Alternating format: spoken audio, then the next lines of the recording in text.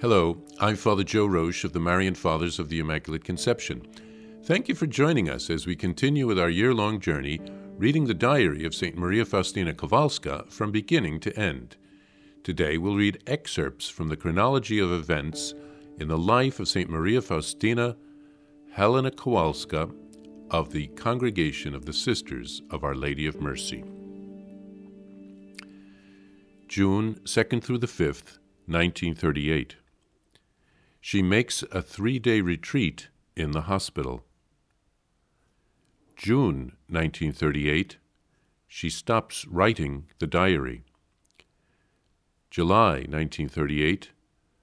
Mother General Michael Moroszewska pays a visit to her at the hospital. August 1938.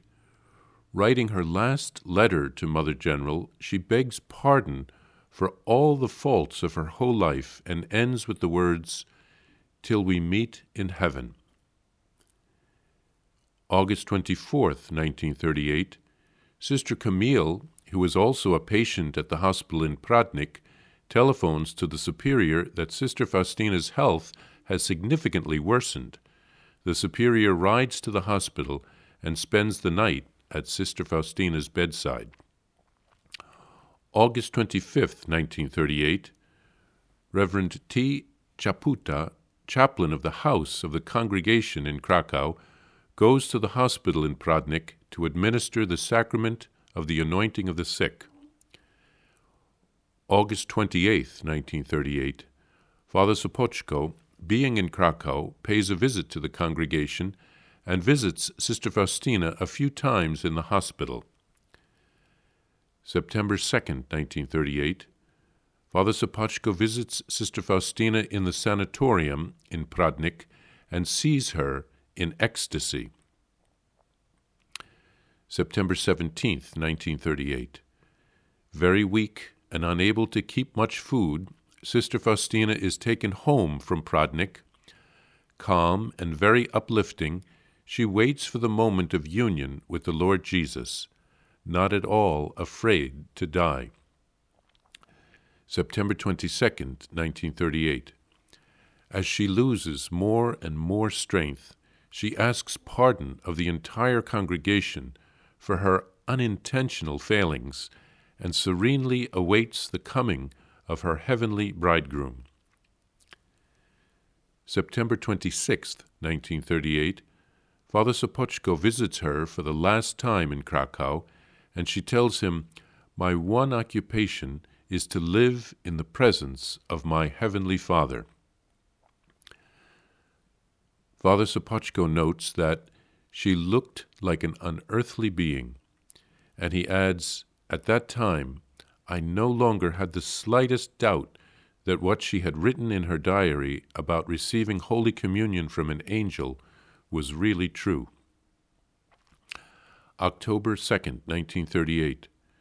Sister Faustina, progressively weaker, but always uplifting, calmly awaits her departure. October 5th, 1938. At 4 p.m., Father Andras, Jesuit, arrives, and Sister Faustina makes her confession for the last time. At 9 p.m., the chaplain, Reverend T. Chaputa, together with the assembled sisters, prays at her bedside the prayers for the dying. Sister Faustina, conscious to the end, unites with those praying. At 10:45 p.m., Sister Maria Faustina Kowalska, after long sufferings borne with great patience, goes to the Lord for her reward. October 7th, 1938. The funeral of Sister Faustina Kowalska takes place on the first Friday of the month and the feast of Our Lady of the Rosary. At 8:30 a.m., the matins are sung. Next, Father Wojton celebrates the liturgy at the main altar, and Father Chaprowski at the altar of the Sacred Heart of Jesus, where the image of the Divine Mercy, renowned for countless graces, is presently found. Father Chaprowski celebrates the Mass wearing white vestments. As the Chronicle notes, everything is done very beautifully. No members of Sister Faustina's family are present at the funeral. Sister Faustina is buried in the convent cemetery situated in the garden of the Congregation of the Sisters of Our Lady of Mercy, 39 Wronia Street, Łagiewniki, Krakow, in the common grave found on this cemetery. October 21st, 1965. 27 years after the death of Sister Faustina, Bishop Julian Groblewski, specially delegated by Archbishop Karol Wojtyła, begins with a solemn session in the Archdiocese of Krakow, the informative process relating to the life and virtues of Sister Faustina. From this moment, Sister Faustina is worthy of the title Servant of God. November 25th, 1966. While the informative process relating to the virtues, writings, and devotion of the servant of God, Sister Faustina, is being conducted, October 21st, 1965, till September 20th, 1967, her remains are exhumed and transferred to a tomb specially prepared for this purpose in the chapel of the Sisters of Our Lady of Mercy. Over the tomb is a black slab with a cross in the center. The slab usually has fresh flowers brought by the faithful, who plead for numerous graces through the intercession of Sister Faustina.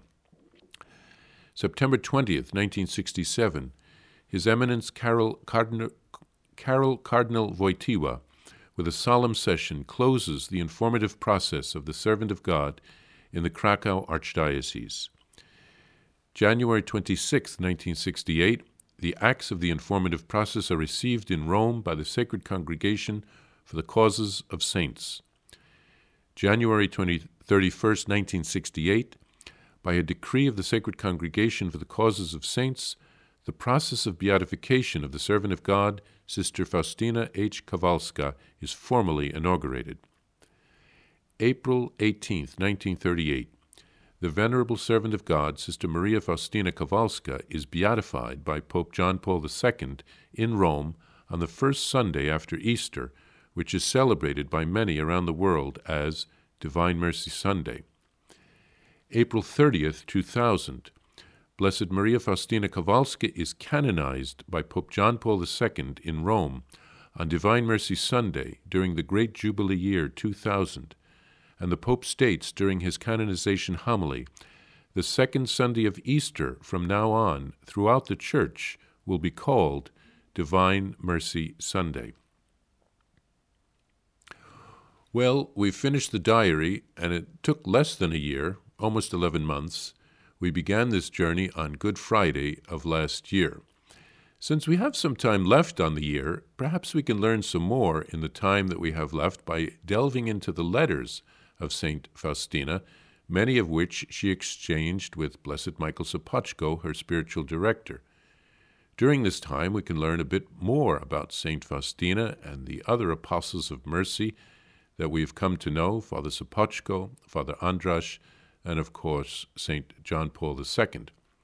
But first, I think it's important for us to think about what have we learned from the diary. There are many important things, obviously, that we have learned, and perhaps each of us should reflect on that question. We can jot down some of the important lessons that we've learned. There are too many to list them all. Here are three that strike me. 1. Jesus loves each one of us immeasurably. He wants us to know that and to never forget it. He died for us.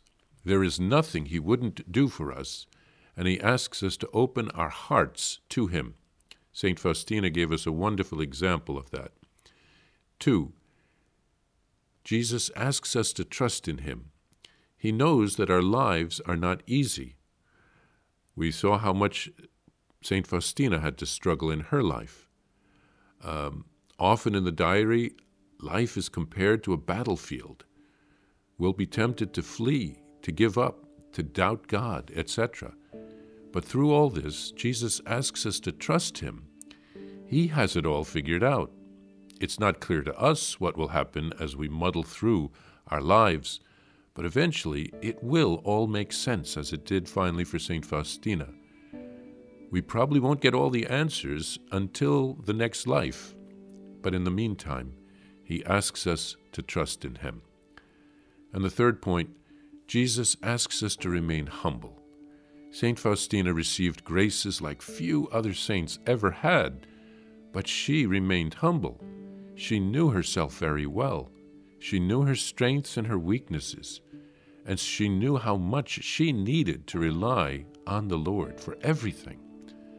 So let's thank God for the gifts that we've received through the reading of this diary and use them for His kingdom, to give Him all the glory.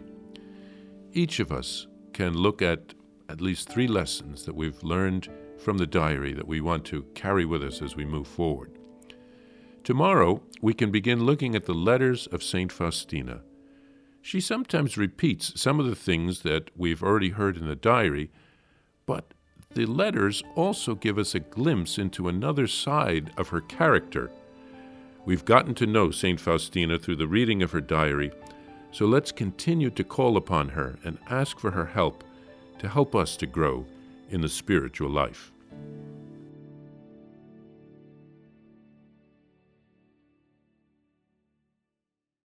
Please follow or subscribe to this podcast to receive the latest episodes and updates.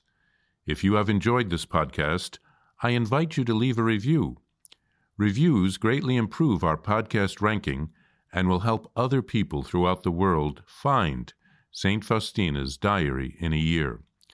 Remember, Jesus promised St. Faustina in Diary number 1075, souls who spread the honor of divine mercy are protected by God like an infant by a gentle mother. Please help us spread the message of divine mercy. Thank you, and God bless you. Visit shopmercy.org to order your copy of Divine Mercy in My Soul, the diary of St. Maria Faustina Kowalska. It's available in print in English, Spanish, and Polish, and in English as an e-book, available now on shopmercy.org. Are you enjoying this podcast? I invite you to listen to more shows brought to you by the Marian Fathers of the Immaculate Conception. Join us daily for enriching spiritual content, which will help you on your journey with Jesus Christ. Simply visit DivineMercyPlus.org for a complete list of our shows. That's DivineMercyPlus.org.